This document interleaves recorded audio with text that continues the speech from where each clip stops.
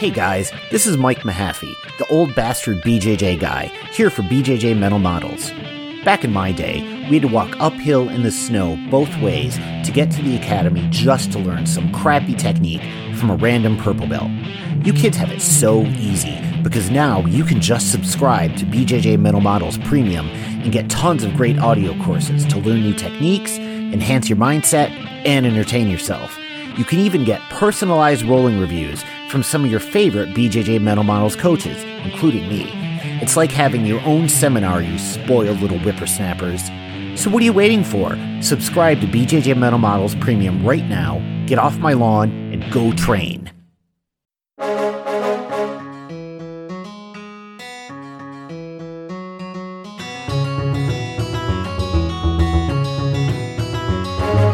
Welcome to BJJ Mental Models episode 40. We're middle-aged.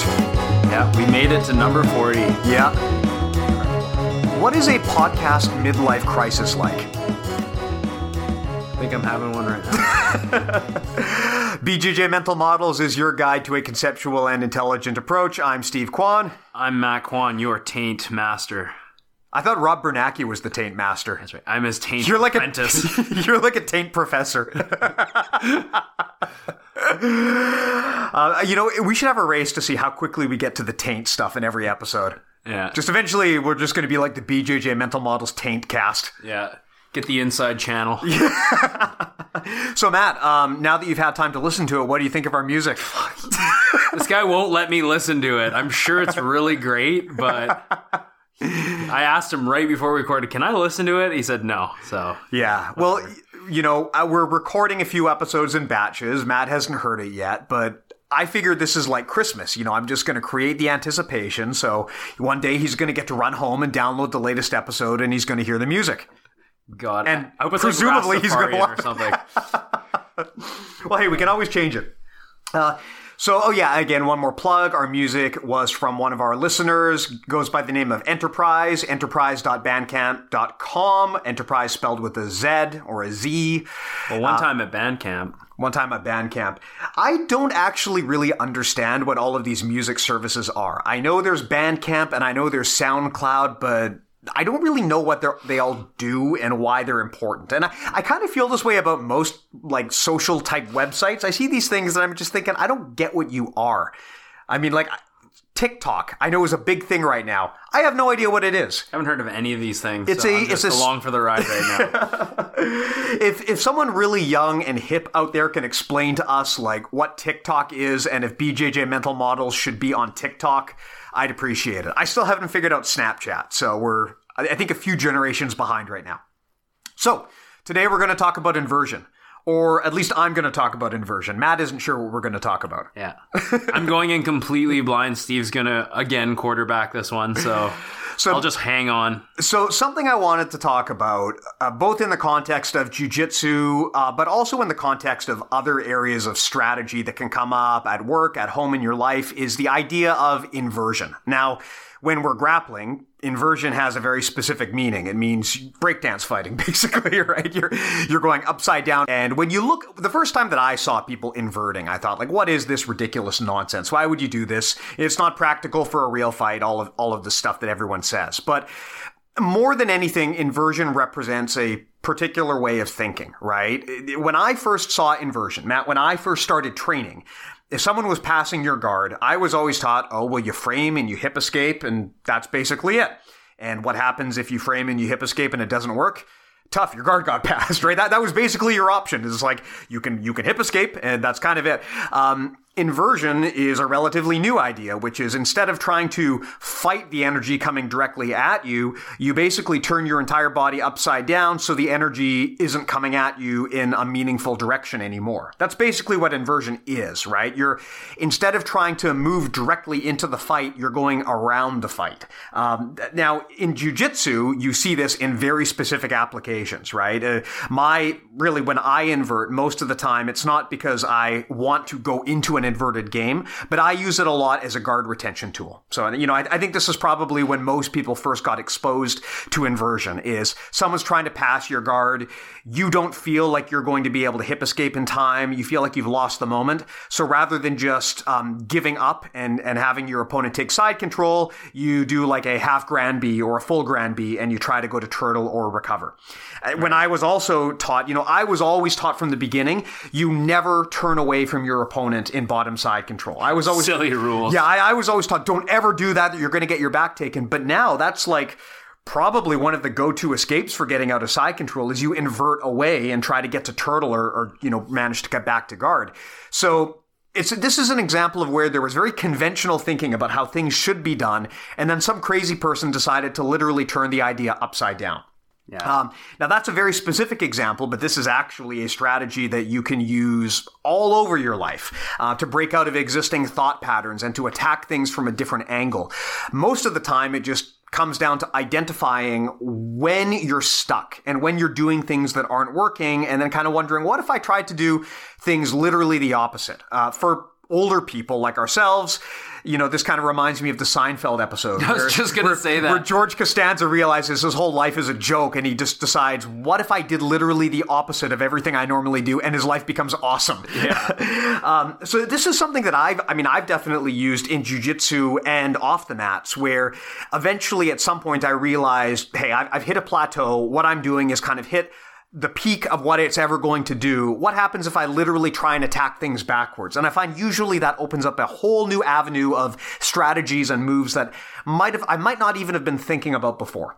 Now, Matt here, from a jiu-jitsu standpoint, literally wrote not the book, but the DVD on inversion. So yeah. I'd be curious, Matt, from your perspective, from a jiu-jitsu standpoint, to know, like, what are your thoughts on inversion and where does it fit into the game? Because I know that you kind of jokingly say, oh, inversion, it's not for everyone, it doesn't work. But I think it really does have a place for almost everybody. I mean, even for like really, really big guys love to go on about how they can't invert. But I mean, you can surely at least do a half Granby. Like, that's not going to kill you. Yeah, I think to have any amount of skill nowadays against some of these guys that are really good at guard passing, you have to be able to at least do a half Granby or be able to know how to invert. I think that's something that when we were coming up, Steve, a lot of people were neglecting actually teaching proper inversions.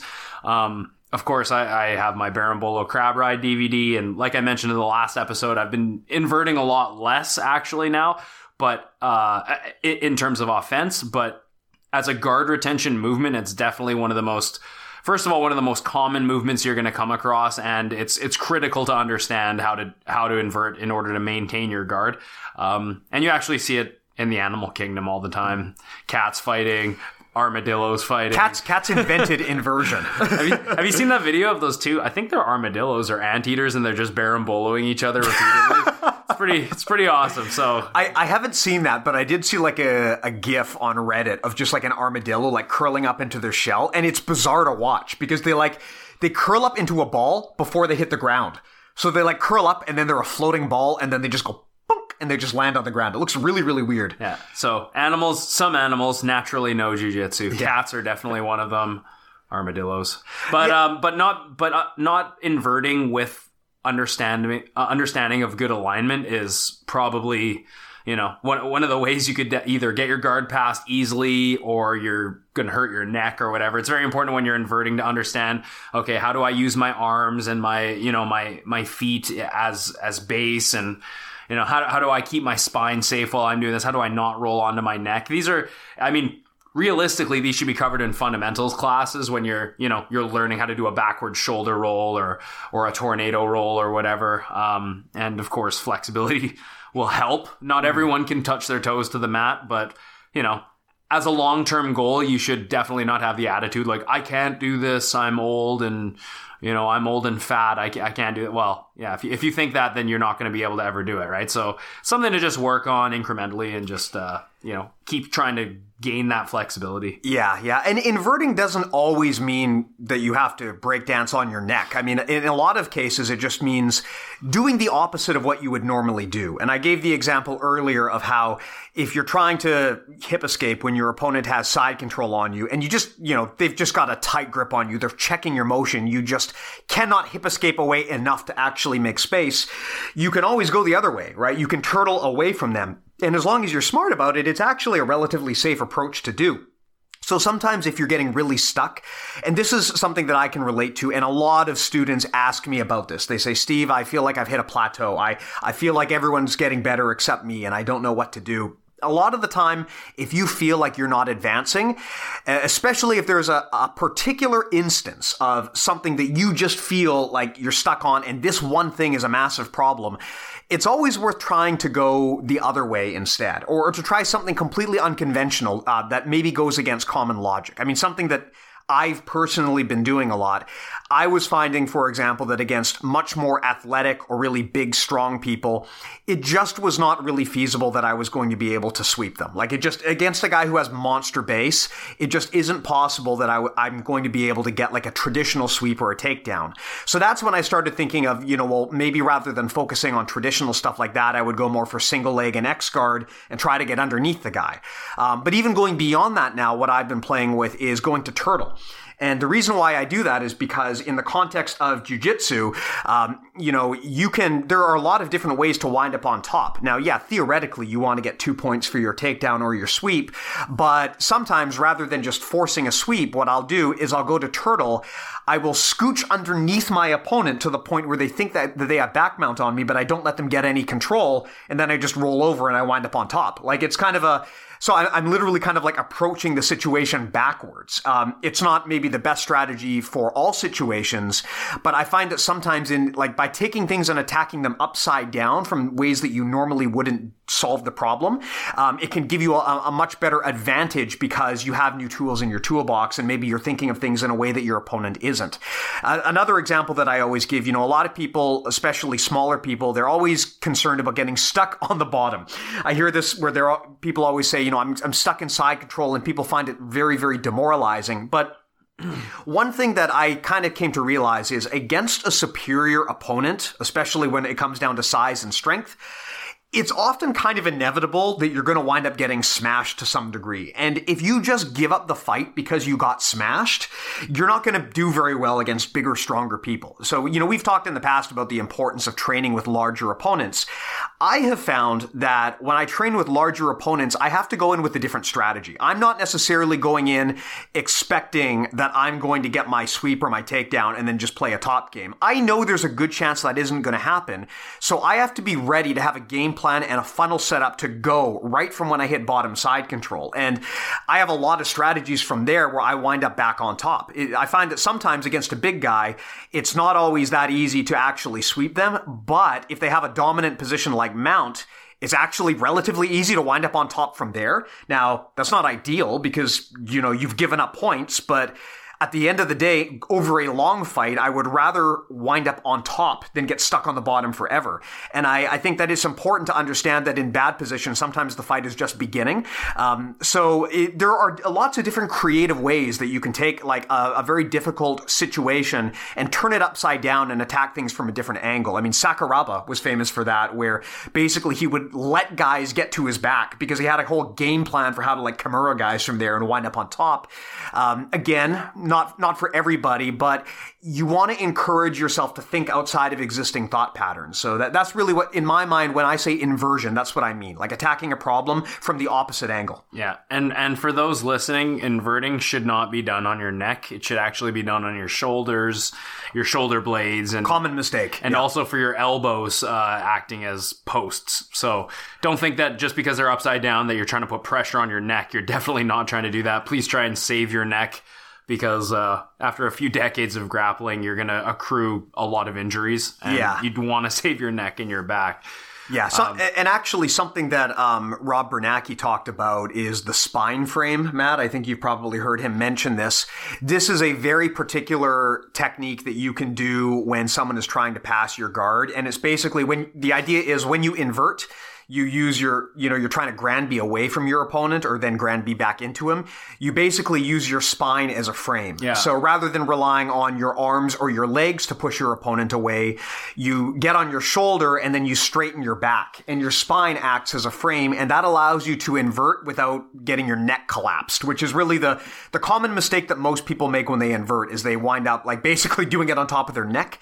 This, if you haven't seen this before, I highly recommend like Googling spine frame or looking at his video on the BJJ Core Formula DVDs, because he's got a really good clip about using your spine as a frame to block the guard pass. And it's a great example of inversion in action. Yeah, like I think you're referring to as just him demonstrating the Granby roll.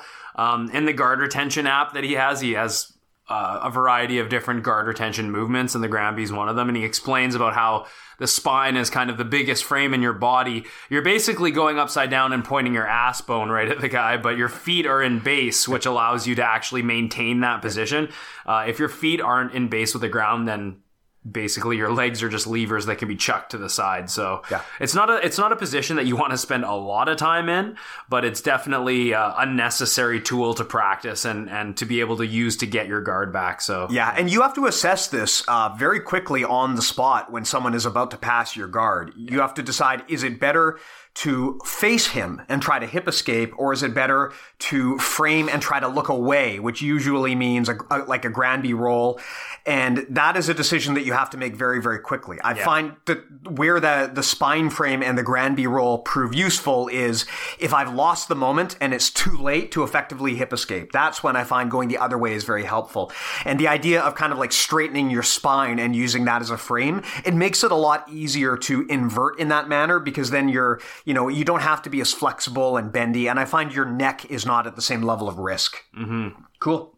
Another thing about inversion, you were talking about how like sometimes in life when you're trying to whatever it is, you're trying to accomplish something or get better at something, and then you sort of hit a plateau and you go a completely different direction. I think this kind of applies to like when I was first starting my school, I was looking for ways that I could market my gym, and I was trying like, I would hire guys to bring in leads and things like that, and I was putting ads out there, and the truth is that none of it really worked. Like even when I hired someone to bring in ads, or to bring in leads, I might get like 20 leads in a month, but I'd either get no conversions or maybe one would convert, and it just wouldn't even end up being worth it. So instead of focusing on how much advertising I could do, I just focused on how I could be a better instructor. I started doing things more organic type growth options. Like I would offer a referral program.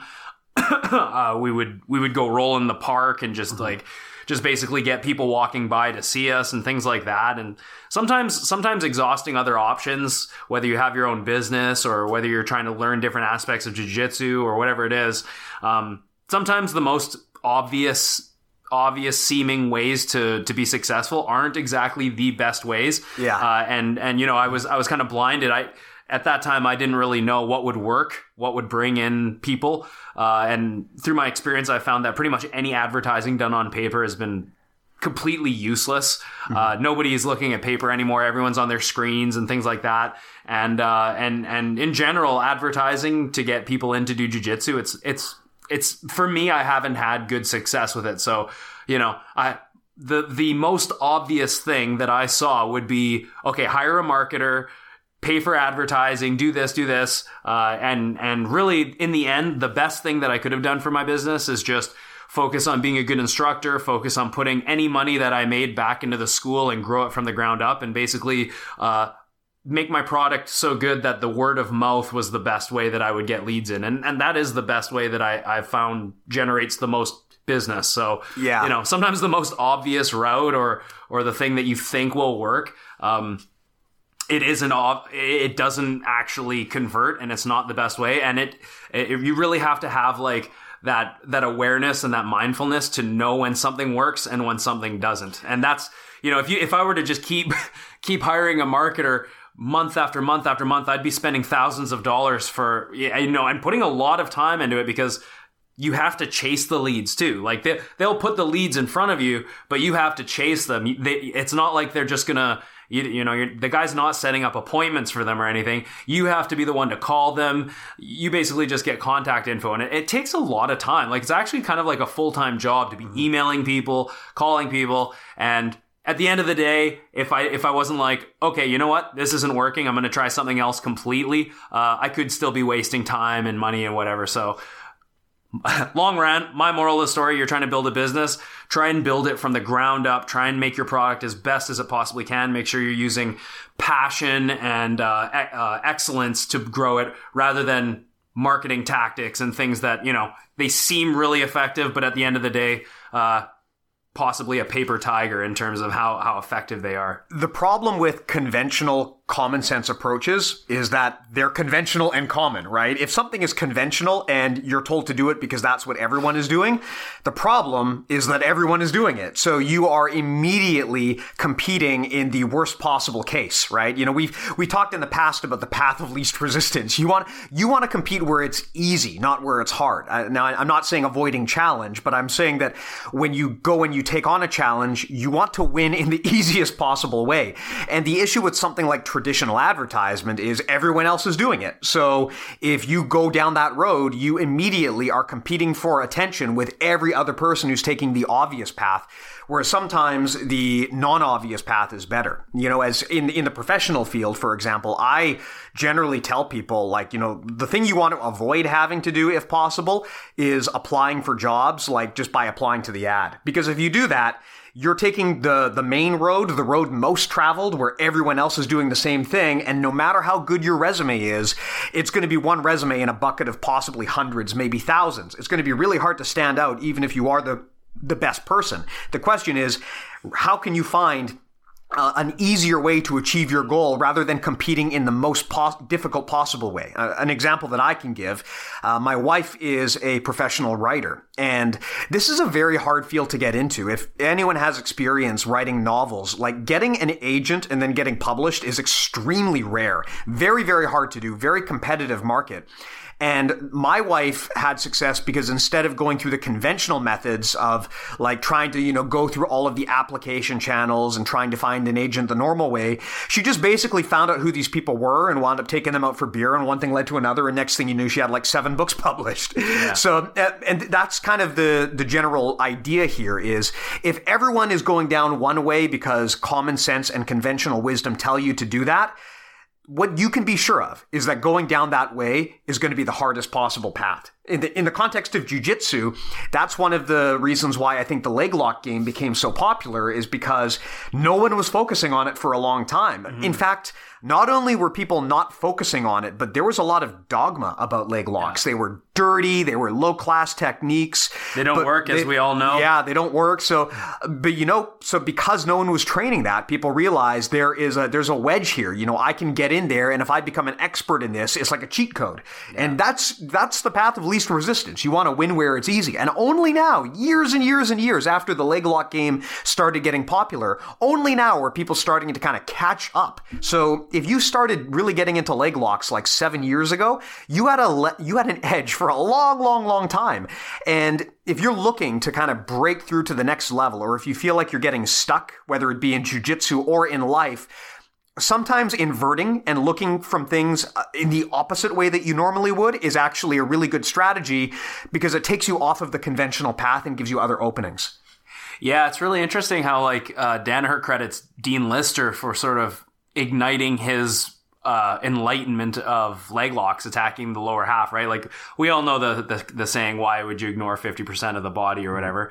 And when Danaher was on Rogan's podcast, he talks about how jiu-jitsu traditionally is passing the legs, moving up towards the head, but he inverted the concept by developing a system where now his students are becoming experts at also moving down towards the legs as well. So instead of trying to pass the guard, you're actually trying to attack the legs, which is an example of inversion in itself, and proved extremely effective against, like, if we were to look at, like, a few years ago when like Tonin and Gordon Ryan and Eddie Cummings and all these guys are, like, just starting to come up, like, they looked unstoppable in matches with these unbelievable leg locks, and it's because, Danaher basically structured the system in such a way where you didn't have to move towards the head, you could move towards the leg. Then you throw in all these very technical, very new age style breaking mechanic concepts that even guys like Dean Lister didn't have, and they're far more effective, and their finishing rates were really high. So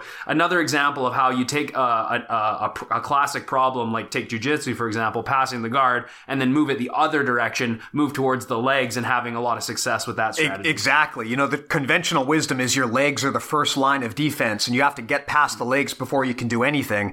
But an inverted approach tells you the opposite. You know, the end goal then is the legs. And what Danaher has done is a perfect example of inversion in action. And I mean, Danaher doesn't compete, right? Like, he's basically like Professor X, both in terms of how he looks and talks, and also in terms, he's a cripple. Yeah. But also in terms of like, you know, what he's done. That's a great example of where someone just through the power of inversion has completely changed the game here. From my professional life, an example of this, you know, for those who don't know, I work in digital media, and, you know, over the past decade or so, we have seen a massive disruption. It used to be that if you wanted to create media, like create video, you basically had to go through this traditional process of, you know, creating a pilot and pitching a show and getting a network on board and then getting on TV. And now, like, people have literally inverted because of technology like YouTube. People can skip that whole process completely. And it's at the point now where, you know, people are able to get famous first, and then sometimes getting the network and stuff comes afterwards. So it's interesting how sometimes an upside down approach, and it can completely change the game. Software, like YouTube again is a great example, but a lot of software is a perfect example of this, where sometimes just by inverting expectations, you can open up a whole new market. I mean, I remember when smartphones started ditching the physical keyboard. To me, that seemed crazy, you know, because for those who are old, you probably remember back in the 2000s when, you'd have a phone with like actual buttons, and it was awesome. And you thought, how could anything be better than this? And now we've got these phones with no buttons, and somehow it's faster and more convenient. You know, it's an example of where someone subverted everyone's expectations and found a new way forward that no one else saw, just because people were blind to that possibility. I like inversion as a strategy because even dumb, unathletic people like myself can use inversion, right? There's where I kind of got. Wait, are you talking about jiu-jitsu now? Or in life. Like, okay. There's, you know, you don't have to be like freaking Elon Musk to be like this absolute massive visionary to be amazing at anything. You don't have to be like some massively talented grappler. Through inversion, sometimes you can find holes that just other people didn't even know were there. The place where I first kind of encountered this, I don't think we've talked about this on the podcast, but there's this really great blog/podcast called Farnham Street. And they're basically all about mental models. Like, if you like this kind of stuff that we do, but you want to learn more about it just in a global context, that's all these guys do. And they talk about inversion as a mental model. And one of the things that they basically say is that inversion is great because it allows you to avoid stupidity. Like, basically, by looking at things backward, it allows you to really understand the problem. And what they say is that avoiding stupidity is easier than seeking brilliance. And this is often generally true, right? If everyone is so blind to something that they're doing things incredibly stupidly, and you can find a smarter way to do it that no one else has even noticed, you don't have to be the best athlete in the room. You don't have to be a genius, but you can get a competitive advantage that is way ahead of everybody. And I think Danaher is a great example of that, right? A non-competition guy who was able to completely change the game and is more respected than most competitive grapplers simply because he used inverted thinking. Yeah, and you could almost say that inversion is almost, it could be expressed as thinking outside the box in many ways. It's exactly what it is, but it's a particular strategy for thinking outside the box. The problem with thinking outside the box is everyone tells you to do it, but like, what the fuck does that mean? Yeah, like it's a vague thing. Yeah, but like, if I could think outside the box, then I'd have all the ideas that no one else had, and exactly, you know, like, what does that mean exactly? Yeah. So, I mean, the way that a good way to describe this, Charlie Munger, actually, who's Warren Buffett's business partner, basically, he's famous for the quote, "All I want to know is where I'm going to die, so I'll never go there," which is basically a great example of inversion, right? Like, rather than trying to be totally brilliant, just identify what the problem is you're trying to avoid and work backwards. And in jiu-jitsu, this is such a great strategy for shoring up weaknesses. And you know, we've talked talked about, Matt, in the past about targeted training. Yeah. That's an example of inversion, right? Yeah. If you want to work on your back mount, the best way to do it is to give up your back, right? And if during training you refuse to give up your back because you know it's a bad position, well, you're never going to get good at it. Mm-hmm. Sometimes you've just got to throw yourself into that bad position so that you can work from there. And you might actually, by doing so, be able to develop strategies that you otherwise never would have thought of. I mean, again, the Sakuraba strategy is a great example of, this guy took something that was considered to be totally unheard of, and then he was able to actually turn it into an offensive weapon, which is to give up your back. Sounds crazy, but he did it. Yeah, like targeted sparring. And for those who are familiar with Rob Bernacki's teaching, like he calls it fucker jiu-jitsu, which is basically like a form of targeted sparring, but you're adding certain handicaps or certain features that allow one person to really maximize their repetitions in the position. It's a really it's kind of like I don't think targeted sparring is a new concept. I think that's been around for a long time, but I think that adding handicaps, or like, for example, someone's not allowed to make grips. They can only do guard retention movements and frame. It's a really good way to take something like targeted sparring and then sort of revitalize it and add new features to get maximum benefit out of it right away. So if it's, definitely check out bjjconcepts.net and the Rob Bernacki stuff. I'm pretty sure he's got some videos on YouTube as well that are free, to just see some examples of target sparring and how fuck your jiu-jitsu can really sort of change the way that you drill. It's almost like live drilling, which is also, if you follow John Thomas, who's a really high level black belt, he's got an awesome Instagram page. He talks a lot about, the most conventional way of drilling, at least when I was training, would be like, do the leg drag pass 100 times.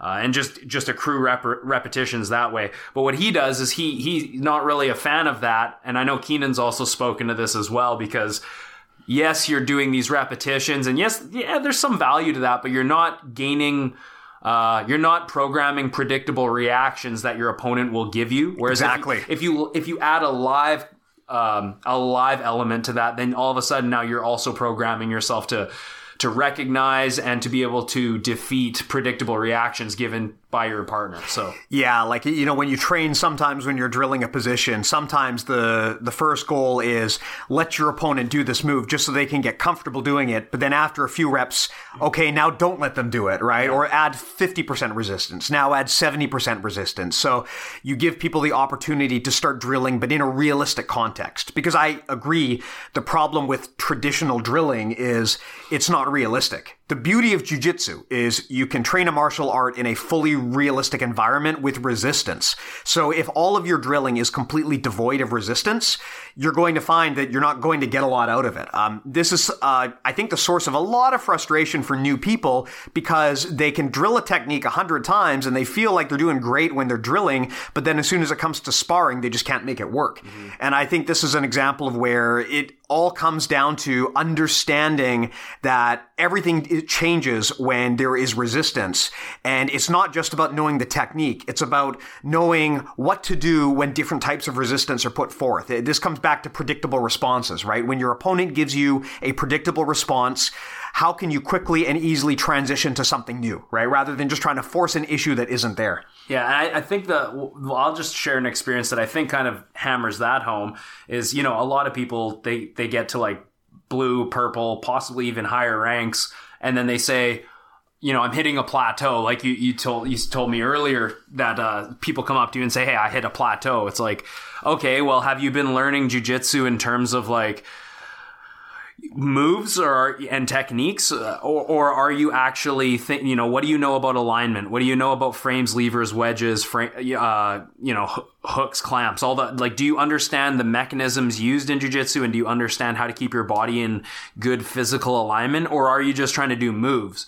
For me, when I was a purple belt, I learned, I got to a decent level of purple belt, but like on the world stage, really, I was getting smashed by other purple belts until I was introduced to Rob Bernacki, and he showed me all of the alignment stuff, which was really taking what I love, jiu-jitsu, and totally inverting it into learning it in a completely different way. Yeah. And when I started looking at it from a biomechanical, physical point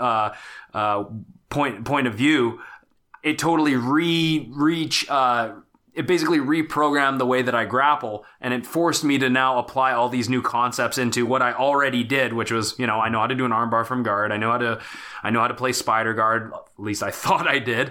But then once I took the stuff I already knew and I added completely different points of view by adding the alignment concepts and all the physical mechanic concepts, it made my game way more potent because it was a completely different thing. So, if you're still learning in moves, and you think that that's the only way to learn jiu-jitsu and you don't have that ability to think, maybe there's another way that I can learn this, right?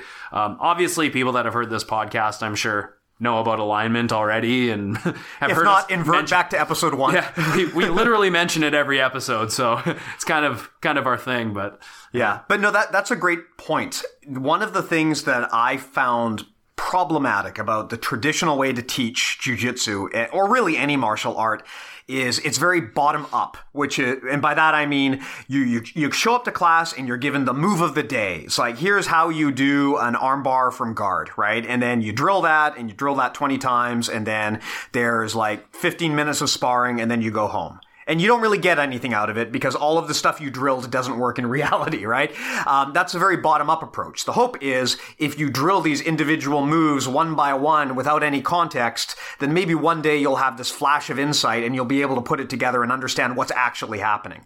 Whereas I think what Rob has done, and hopefully what we do, is an example of inverting that. Whereas rather than doing bottom up, we're trying to do top down, which is we're coming in and we're saying, here are the big grand ideas that tie everything together. Now map these down to the actual techniques that your instructor is showing you. Mm-hmm. When he shows you how to do an armbar from guard, understand how all of these big ideas that we've talked about map down to these individual specific things.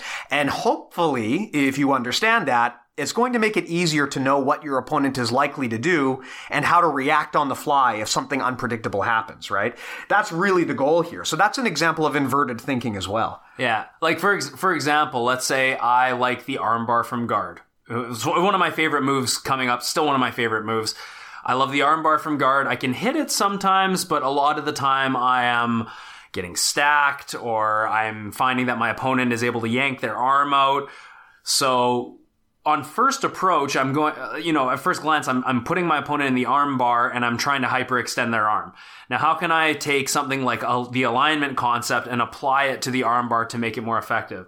Well, and I know that if I have my opponent's arm in the arm bar, I need to break their posture, structure, and base. So not only am I trying to hyperextend their arm, I need to think about how am I going to off-balance them, usually by hooking their leg or activating a lever that will break their base. And also breaking their posture is one of the main things. Like, when I teach arm bars to my student, I always tell them that, hey, you're not just trying to hyperextend their arm. You need to use your legs as wedges behind your opponent's head so that they literally have broken posture and can't pull their arm out. So in a way, when I teach arm bars, bridging into the armbar is kind of the last thing I teach. I actually teach more how to finish with your legs and how to apply wedges around their shoulder and head to be able to give you the control necessary to break the arm, not just hyperextending the arm. Yeah, my preferred way to do arm bars used to be to try to get the arm bar and then extend, and of course, it didn't work. I was not very good at arm bars, but then I kind of inverted that approach, and now I don't try to get the arm bar. What I try to do is basically demoralize my opponent by breaking their alignment so bad that eventually their arm is just there and they can't get it back. And now I get arm bars all the time, right? Because rather than focusing on the arm bar, I've inverted the approach, and I focus just on destroying my opponent's alignment so badly that eventually this arm just pops up in front of my face and they can't get it back, and that's it. Yeah. Or you could use it to get up on top. Like here's another example of inversion is throughout my brown belt years and up until now, I've been really focusing on leg locks. From the month that I got my brown belt, I really decided. I actually lost a match to Matt Bagshaw. I got ankle locked really bad, and he's really good at ankle locks. From that day, I decided, okay, I have to get really good at leg locks now. This has kind of lit a fire under my ass. And then I started becoming good at leg locks. I really practiced heel hooks, obviously with Professor Rob, and they were working really great for me. Then a few years fly by and Danaher starts releasing all his secrets. Of course, Rob drops his modern leg lock formula, and people start really understanding how leg locks work. And now leg locks are becoming very difficult to finish. And I find that, more so even in the gi, but even in no gi competition, I'm having issues finishing these leg locks. So I'm like, man, like I can't finish leg locks. No matter how good my offense is, my conversion rate keeps falling down. And I don't think I'm getting worse at leg locks. I think I'm actually getting better at them. It's just that my opponents are understanding more what I'm trying to do, and they're able to stop my defense, and they slip out, and then I get nowhere. So instead of thinking, okay, how can I finish leg locks? I'm thinking more, how can I use leg locks to improve my position? So I know that if I attack a leg lock, my opponent is usually going to have to at least respect it.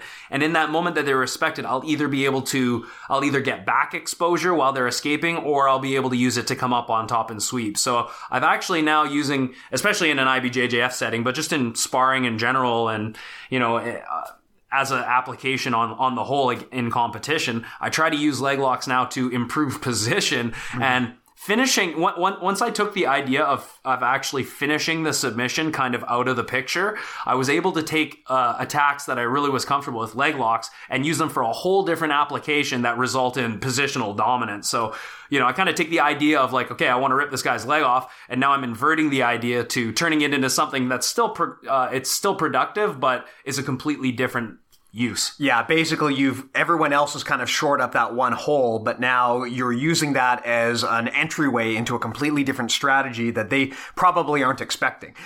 We've talked about this before. I found this to be incredibly useful as well. The idea of using a leg lock as a threat that your opponent must respond to, and then while they're busy dealing with that, you use that to sweep or to advance position. It's a super, super useful strategy, and you can do that with really almost any kind of like threat. You can do that on top body threats as well. It doesn't have to be a leg lock. I mean, I personally do this a lot from choke threats. I'll threaten like a guillotine. I know I'm never going to get it, but that's fine because I know that my opponent must defend it. So now that his hands are occupied, I can kind of move on to other things or take the back. And it's very hard for your opponent to, they can't move their hands if you're attacking a guillotine. They must keep their hands in front of their face. So that opens up a lot of movement opportunities around the rest of their body. Yeah, I also went through a stint at brown belt where I had really tried to, in the gi, I would try and get leg locks, which is, as you know, very difficult. And I really tried in competition to make that happen. A lot of the time I'd get in trouble, just because I was trying to funnel my game into achieving a leg lock, or even funnel my game into like getting a berimbolo specifically. It was creating like a tunnel vision effect. And because I wanted it so bad and I was trying to get that was my goal, is to make that work in competition, I would actually end up sometimes out of alignment or getting stacked for like 5 minutes at a time, and really frustrating way to lose a match because, the match finishes and maybe you didn't get past, maybe you did, but you're like, man, I didn't get to accomplish what I wanted to do. My best tool didn't work. And I constantly had to go back to the drawing board. But now, like, at black belt level now, like I mentioned in the last episode, I'm really trying to simplify my game with the addition of lapel guards, which is obviously not simple, but it's a new layer of guard, and I'm trying to get back to the more classical types of open guards that I once played without forcing things like berimbolos and leg locks. And as a result, my game's a lot more simpler, and I'm getting a lot more sweeps just by playing these traditional positions, and of course trying to get to my mount position and things like that using pressure passing, rather than trying to do this fancy upside down stuff constantly. And I use the berimbolo and the crab ride and leg locks kind of more opportunistically now, rather than as the main focus of my strategy. And as a result, I've been a lot more effective as a competitor. Matches are a lot closer. I don't get passed as much, and yeah, just generally more success overall, looking at it from going back to the basics and inverting my modern approach. So you invert it, and then you invert it again, so you're basically standing back upright again. Basically. Just basically what jiu-jitsu is sit down and stand up as fast as you can. That's a great example of myopia, right? Where you have a goal that is so focused that you're not really looking at other opportunities. But as soon as you start looking at those other opportunities, you realize that they yield a lot more fruit than your original plan. In a lot of ways, myopia seems almost like the opposite of inversion. Like you're so focused on something that you cannot consider the other opportunities that are around you, which may be better for you. Mm-hmm. For me, I've been through the experience of hitting a plateau and feeling like I'm just not advancing or getting better.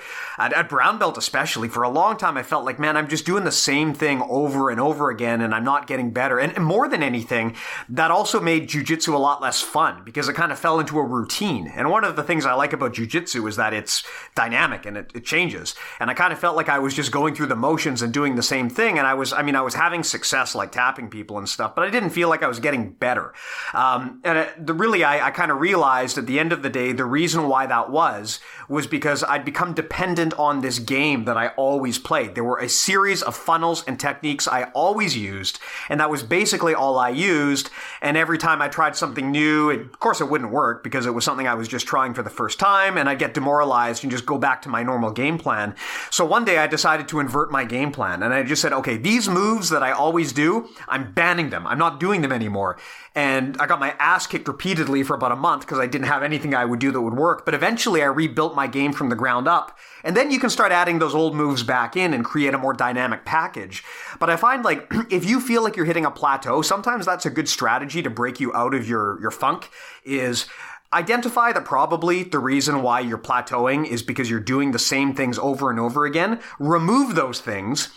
Invest in loss and accept the fact that you're going to get destroyed for probably an extended period of time, but then eventually you can rebuild a new game. You're forced to fill in those holes of knowledge that you had because you've taken away your crutches, and then you can re-add those crutches back in later if you want, right? Yeah, like an example of inversion could be, you always want to take the easy rolls, or you don't want to challenge yourself, or you train with the same people or whatever. But sometimes I guess an example of inversion could be like seeking out the hardest rolls you can get, or traveling to train, or even competing or whatever. Like the heading towards difficulty and towards challenge a lot of the time can be some of the most beneficial experiences for you. So that could be a way of inverting your approach as well. If you're someone that is just content to roll with the white belts, or someone who's content to, take the easy route or avoid the hard rolls, invest in loss and go for the hard rolls. Challenge yourself. Allow yourself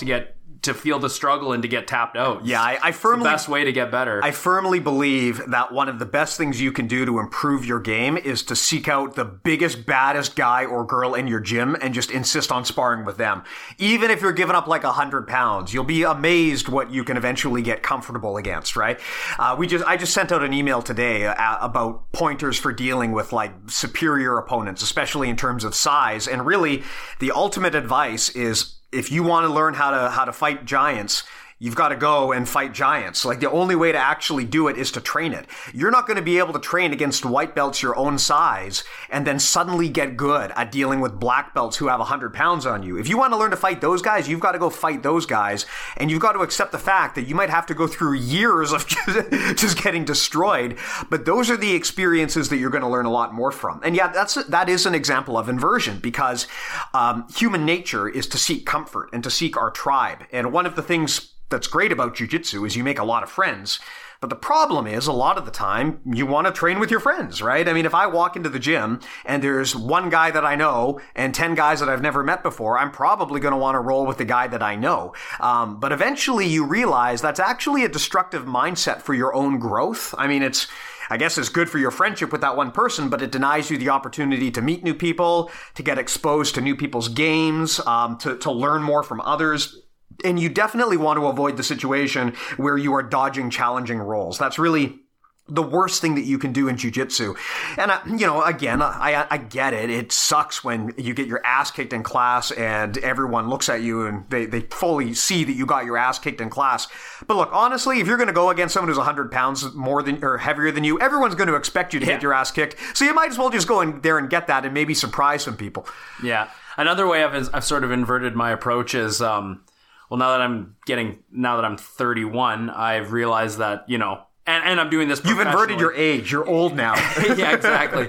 I realize that, the body breaks down after a decade of this sport, and it's going to continue to break down. So one thing I've done, my whole approach up until brown belt, actually pretty much up until black belt, was, the Marcelo Garcia approach, which is, if you want to get better at jiu-jitsu, just do jiu-jitsu, and you don't need to supplement your training in any other way. More mat time equals better jiu-jitsu. And for over a decade, this was my approach. Like I basically didn't lift weights. I played hockey, but just basically for fun and for a cardiovascular aspect, but mostly just for fun. And now, after my knee injury, which I'm doing very well with, is I've totally taken on sort of the role of doing strength and conditioning and cardiovascular training on the Airdyne bike and things like that. And I've really seen positive benefits, not just in my cardio, but the way that my knees are stronger. And I actually plan on writing an article about like strength conditioning or CrossFit as an application to jiu-jitsu and how it's helped me. But I'm at the point where I think that, if you're not supplementing your training with something else, then you're almost missing an opportunity to, become a better athlete, to add longevity to your career. I've mentioned before in previous episodes about how I feel like doing strength and conditioning and physio and prehab is kind of like investing money in the bank for the long term. And if jiu-jitsu is your career, then it definitely is. And I want to roll until I'm, 50, 60, whatever. Definitely applying those physical activities as a supplementing my training as well as jiu-jitsu is a really it's impacted me not only as a competitor but just as an athlete in general, and I know it's going to add health to my life. So I kind of took my old approach and threw it out the window and said, you know what, I think I actually do need to do my body a favor and start thinking about the future, because if I don't, I'm going to get injured again, and it's just going to keep happening over and over. Yeah, this is actually something that a listener wrote in and suggested we talk about as a mental model, although they weren't talking so much about the physical sense, but it still applies. There's a term called interleaving, which basically means when you take things from different disciplines and kind of combine them together. And you see this a lot in jiu-jitsu. Obviously the most common example is people who swear up and down that yoga makes their jiu-jitsu better. But also some people will tell you things like dance make jiu-jitsu better because it helps you work on your balance. Basically, the process of taking things from other disciplines and kind of combining them together, you can do this a lot mentally as well, right? This is a great way to learn. Interleaving is an awesome approach to learn or to build a business. I mean, if you look at companies like Airbnb or Uber, all they're doing is they're taking ideas from different places and combining them together. It's like we're taking a taxi and we're taking like a delivery service and we're kind of combining it together. Or we're taking, in the case of Airbnb, it's like, okay, instead of going to a hotel, we're just taking like the idea of sharing your house or sharing your apartment, and we're combining that with like a hotel. So they're kind of like combining different ideas, and they're using your phone and your technology to deliver it instead of old ways of doing things like like through a cell phone. I mean, if you told people 10 years ago that there would be this whole thriving business of people like renting out their couches and it would be putting hotels out of business, people wouldn't believe you. But you look at some of these things where people have just taken little good ideas from different disciplines and merged them together, and you look at what they've come up with, and it's amazing how much you can change the world. And even at a micro level, just for yourself, this is a great approach for training your body and your mind, just supplementing things and pulling in wisdom from other domains. Mm-hmm. If nothing else, it keeps you sharp and exposes you to new methods. I think one of the reasons why probably you see so much physical benefit out of this is because even for a sport as dynamic as jiu-jitsu, if you do the same things over and over and over, your body adapts and eventually you fall into routines.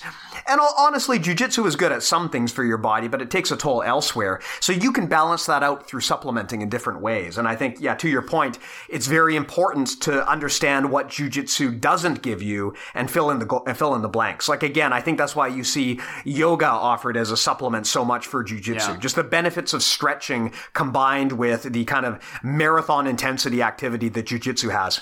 Yeah, I know people who are like, they have back pain or whatever. I'm going to my chiro or whatever. And I'm thinking, yeah, you're going to your chiro, but like, if you think that your chiropractor is going to give you the holistic solution, then I think you're off base. Like, I think you need to also not, you know, I personally haven't had great experiences with chiropractors, and I know people that also haven't, but I know it works for some people. I just think that, you know, if you're going to use a chiropractor, you should probably also be, you know, doing the exercises that will actually strengthen the area as well, maybe some muscle release. So like looking at it from different points of view and not just relying on like one service like a chiropractor to fix your back. It's probably better to actually put the work in and strengthen up your muscles and, you know, stretch, of course. I don't think enough people are stretching as well. So yeah, definitely. Cool. Well, I think that was actually a good chat, Matt. Oh, I think Matt wants a bathroom break. Okay, we're gonna go pee-pee. We're gonna let this play out. Oh God. I know you guys always appreciate it when Matt takes a bathroom break. This is really quality content. He closed the door. That's a good sign. Matt, how long are you going to be in there? Okay, I'll pause this. Okay, we're back. So much better. Matt, why is it that you're always the one who needs to take a bathroom break in the middle of the podcast and it's never me? I don't know. Smaller bladder, maybe? I don't know. I'm very hydrated. Yeah, I know. We drink a lot of water and coffee during this podcast, if it isn't obvious. So back on the topic of inversion, maybe we can just tie this up. Like, this is a great strategy for real life because I think all of us have been there in situations where we just get frustrated and we feel like we're just going on, you know, we're running on the hamster wheel of life and we're not getting ahead. I mean, I personally felt this all the time and it's tremendously frustrating. And I think that it often helps to just take the George Costanza approach and, you know, just try something that you normally never would. I can think of a lot of examples or stories of where people have done this. I read this book by Grant Cardone, who's like a really famous sales guy, and he was talking about how, you know, he would totally spam the hell out of his mailing list or social media. He would post tons and tons of messages on social media to the point where his staff were telling him that's not proper conduct for social media. People are going to unsubscribe. They're going to unfollow you because you're spamming them. And his response was, you know what? I'm just going to double down. And he would just give them more. And what winds up happening if you do that sometimes is you're going against what a lot of people tell you should do, but the people who stay with you are going to be like super fans and they're going to get super duper duper invested.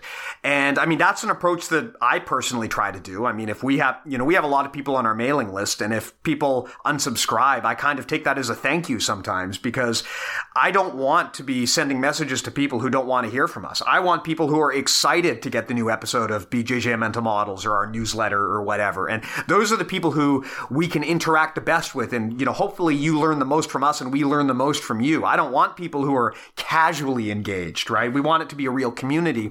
That's an example of inversion in action in business. Inversion can also apply in a parenting situation, right? I mean, I find personally, and when I look at people with their kids, the worst thing you can do when your toddler is screaming or yelling at you is to get angry or scream or yell back at them. And that's often your natural response. But sometimes the most effective response is empathy, right? To de-escalate and to acknowledge that they're upset and to talk about those feelings and to tell them it's okay to be upset because it gets their guard down. It gets them back on your side. And you eventually become empathetic and you realize that your toddler doesn't want to be this way. They just can't control their emotions. Yeah. They actually cannot do it yet.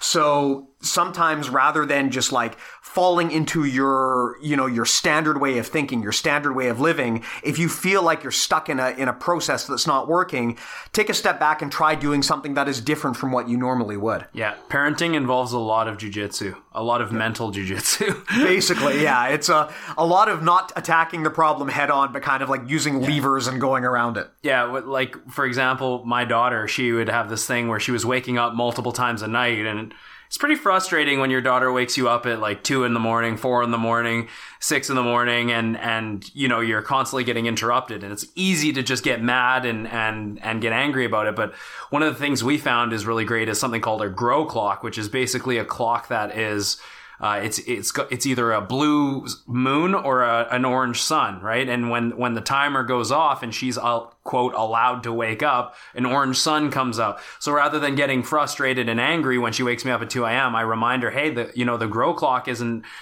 orange yet, and then you start to develop a sort of a reaction mechanism where if she wakes up, she looks at it and she goes, "Oh yeah, it's not time to wake up yet." And then the way to hammer it home is we started to sort of establish a reward system. So if she has 5 consecutive nights where she stays in bed until the orange sun comes up, then we give her an ice cream. And if she has 10 consecutive nights, then we take her to the aquarium, or we take her to a Chuck E. Cheese or whatever. The aquarium is rad, by the way.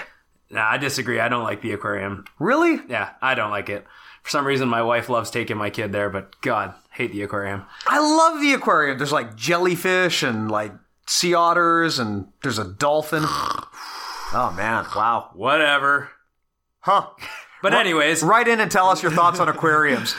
Yeah, but yeah, awesome example when you're parenting, Steve, is just like, a lot of the time, your initial reaction when your kid is presenting you with a problem, there's usually a better reaction to give, and it really takes looking outside the box or asking other parents about their experience. That's how we found out about the Grow Clock. Or of course, you could just Google it, which is basically what everyone does, and generate ideas. Yeah. That's a great example, because instead of getting angry at your kid or punishing them, what you did was you gave them information that they can use to help do things the right way, right? It would be very easy to go in and scream and yell at your kid or to cave into pressure, but instead you've given them information that they can use. Or a classic example is I've seen kids in my TOTS class, they come in and as soon as something bumps them, they break down and cry and they look to their mom or whatever. And what's happened is these kids fall down at home and then the mom will be, I don't want to be sexist.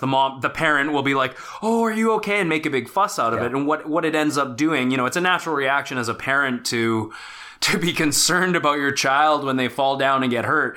But what you're actually doing is creating a trigger for them that they can get attention when they fall down. They'll immediately have a parent who's worried about them, shows emotion and makes a big deal about it and checks on them. And so they have this trigger where now, okay, I know that I can get mom or dad to ooh and ah over me if I fall down. So I'm just going to keep falling down and getting attention.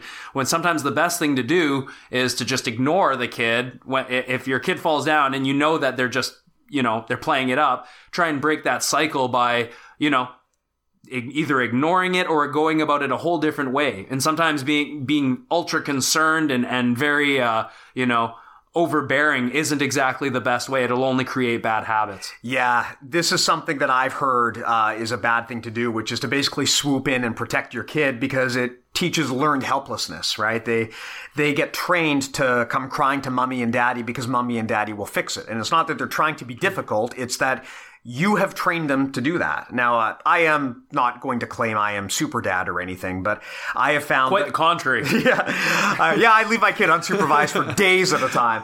I have found that what has worked well for us is rather than teaching our kid, or rather than treating our toddler like a toddler, I treat her like an adult. I treat her just like I would anybody else. I respect her opinion. I talk to her. We negotiate. We talk about what we want and what we don't want.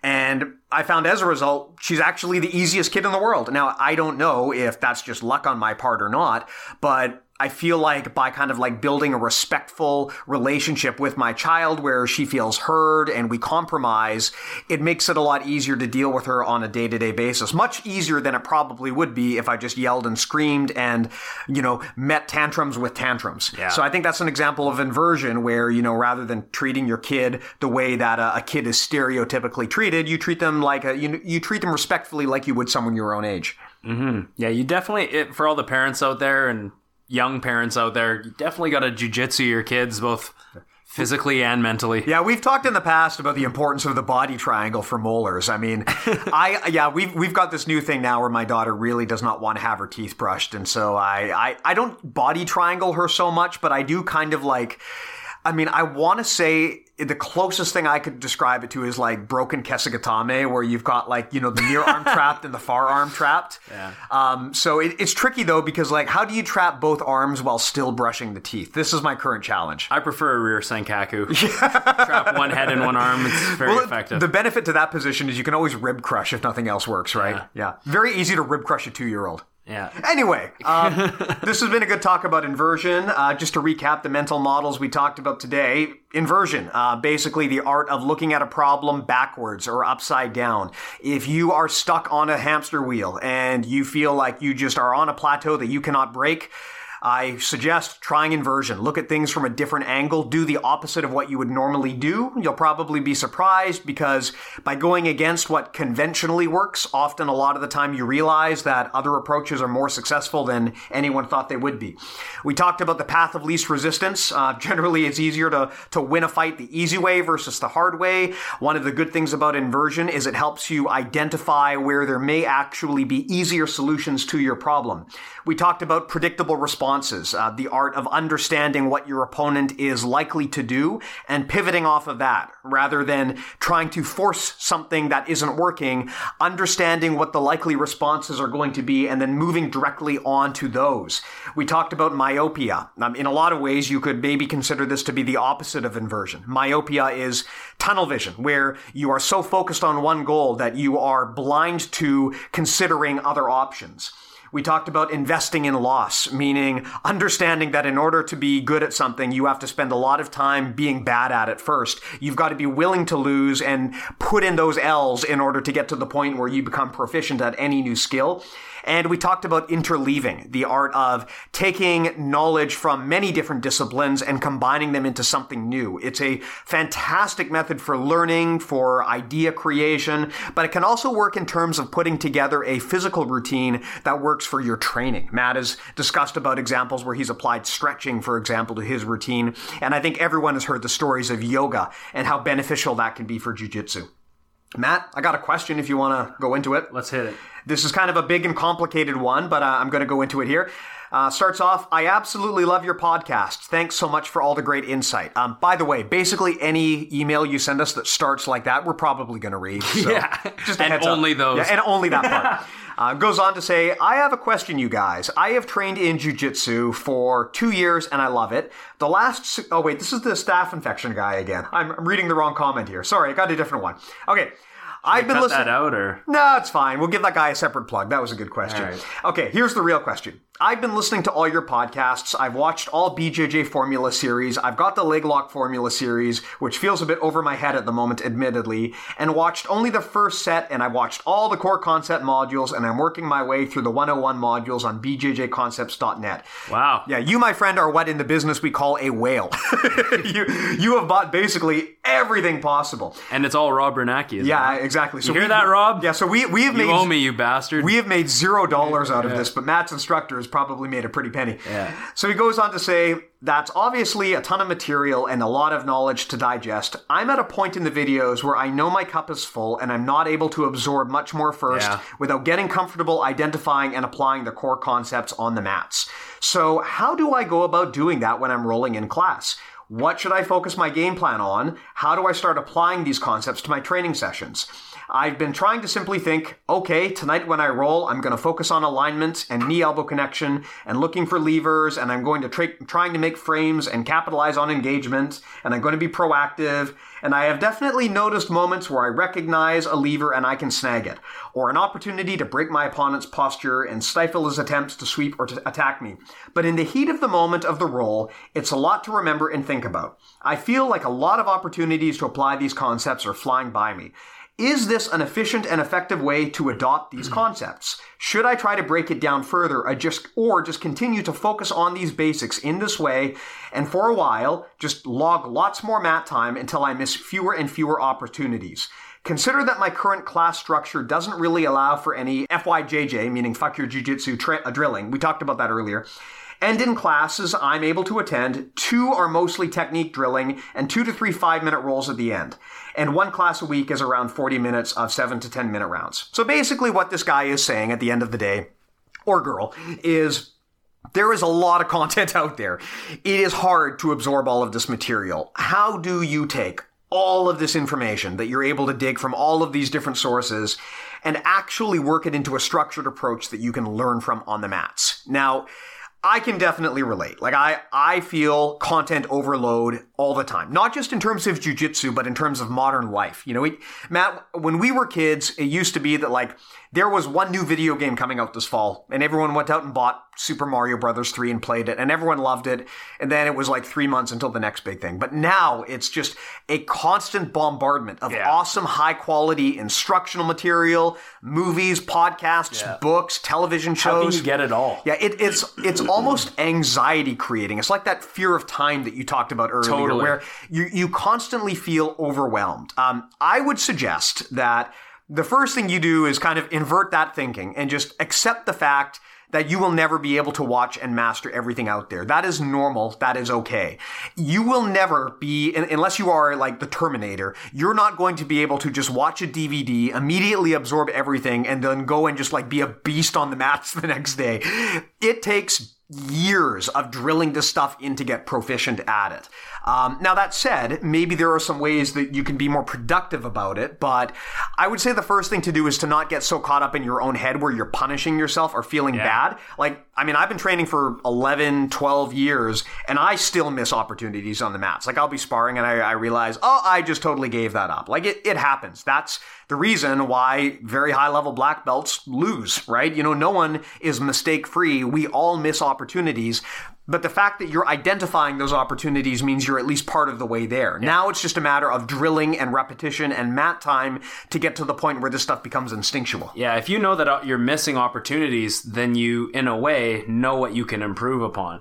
I mean, I've been plugging Gordon's DVD now for a few episodes, and it's like, I'm only 3 chapters in. So I have that same feeling too, where it's like, and I got 2 kids, you know, we do the podcast, I got a school to run. It's like, am I ever going to have time to digest this whole instructional, let alone all the other instructionals that I have, and I've invested in? But Steve's absolutely right. Like if you look at it in a negative way and you look at it where you're actually kind of punishing and beating up yourself, like you're not learning because you don't have that time, like realistically, nobody has the time to do that unless you're Gordon Ryan and you're just watching footage all day. That's your job, is just all day. Very few people have the ability to digest and actually apply the stuff that they see in all the instructionals that they buy in a real role. So I think I would just try and simplify it. Like you've already said, you're trying to apply alignment and levers and things like that. I think that's a great place to start, and just setting smaller goals for yourself is a great way to do it. So, you know, a goal that I'll have in classes, okay, I want to get to mount. And then when I get to mount, I want to hold mount. If I get a submission, awesome. Otherwise, I just want to hold mount. Like it can be that simple. It doesn't have to be like, okay, I want to use this, that I don't want to use this technique that I saw in that instructional. I want to use this technique. I want to use this.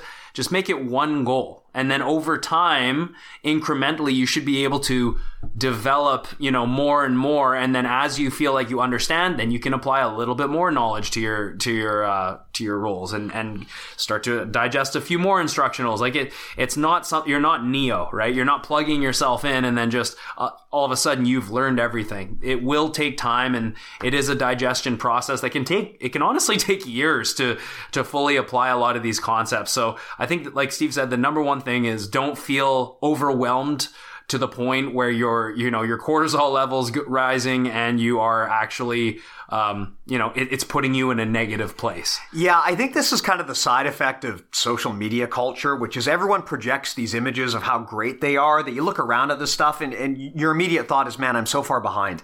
Yeah. And honestly, if you were to get inside the heads of ace competitors like Gordon Ryan, they would probably even tell you that they feel behind. There is no peak of the mountain. Maybe not Gordon. Well, maybe not him. He might tell you that he's a multimillionaire and he's just the greatest, and if you hate on him on Instagram, then you're an idiot. But most other people would probably tell you that, they don't feel like they've kind of hit the peak either. I mean, I remember I attended a seminar with Braulio Estimo one time, and this was like just after he won his big championship, and he was saying like, man, some days I feel like a white belt on the mats. You just come in and you just get murdered. And I'm thinking, man, if this guy says that, then I'm definitely in a pretty good spot, because this is not much more common than I think we've been led to believe. It's important not to be hard on yourself and it's important to set goals that are ambitious but manageable and have a path forward. We've talked in the past about how it's important, rather than just trying to like climb the mountain in one step, it's critical to set goals where you build good habits. You have a goal for today, and maybe you have a long-term vision for where you want to go, but it's important that today I get done the thing that I want to get done. In the software world, we call this Kaizen. We've talked about this way back on the podcast, but there's a whole methodology around making small continuous improvement. It's not about, taking giant leaps and bounds every single day. That's just not possible. But what you do is you take small measurable steps. So every day, like Matt said, you have a goal. You don't want to have too many goals because you're never going to have them. And that goal needs to be something that realistically is like a step forward for you. Like Matt said, like today, my goal is to get to mount, or today, my goal is to escape from bottom side control. And at the end of the day, you measure how well you did. You basically assess, you reflect, you can take notes if you find that helpful. And then next class, you set a goal again. And it's just one step forward every day. It's a process of I plan, I do, and then I measure. And then I plan and I do and I measure. And my hope is that every time I go through that loop, I'm able to just get a little bit better. I'm not trying to become like Einstein overnight. I just know that if I stick to it, there's going to be small improvements that are maybe so small that honestly, I don't even see them. But I assure you they are there. The problem that we have in jiu-jitsu is while you're there training every day, getting better, so are your training partners. So the relative bar of skill is moving up to the point where it doesn't look like you're getting better, but you probably are. When that new white belt comes into class and it's his first class and you smoke him, there's a reason why that happened. It's because you were making small incremental gains. I know it's hard to see this in the moment. It's like speed relativity, right? If you're moving at the same speed as the car next to you, it might look like neither of you are moving, but in reality, you're both moving fast. So Don't be so hard on yourself. Everyone has off days. If your problem is plateaus, I hope that this episode has maybe given you some tools for that, as well as the earlier episode we specifically did on overcoming plateaus. But just understand that no one can learn everything. There is an upper limit to how much knowledge our brains can process. Just be comfortable taking one step at a time. Yeah, don't focus on how far don't focus on how far you still have to go. Focus on how far you've come. Yep, absolutely. Well, I think that was an interesting chat. I hope you guys found it helpful. As always, buy our stuff, bjjmentalmodels.com/store. Get our emails, bjjmentalmodels.com/join. Anything else you want to plug, Matt? No. Happy rolling, everyone. See you next time.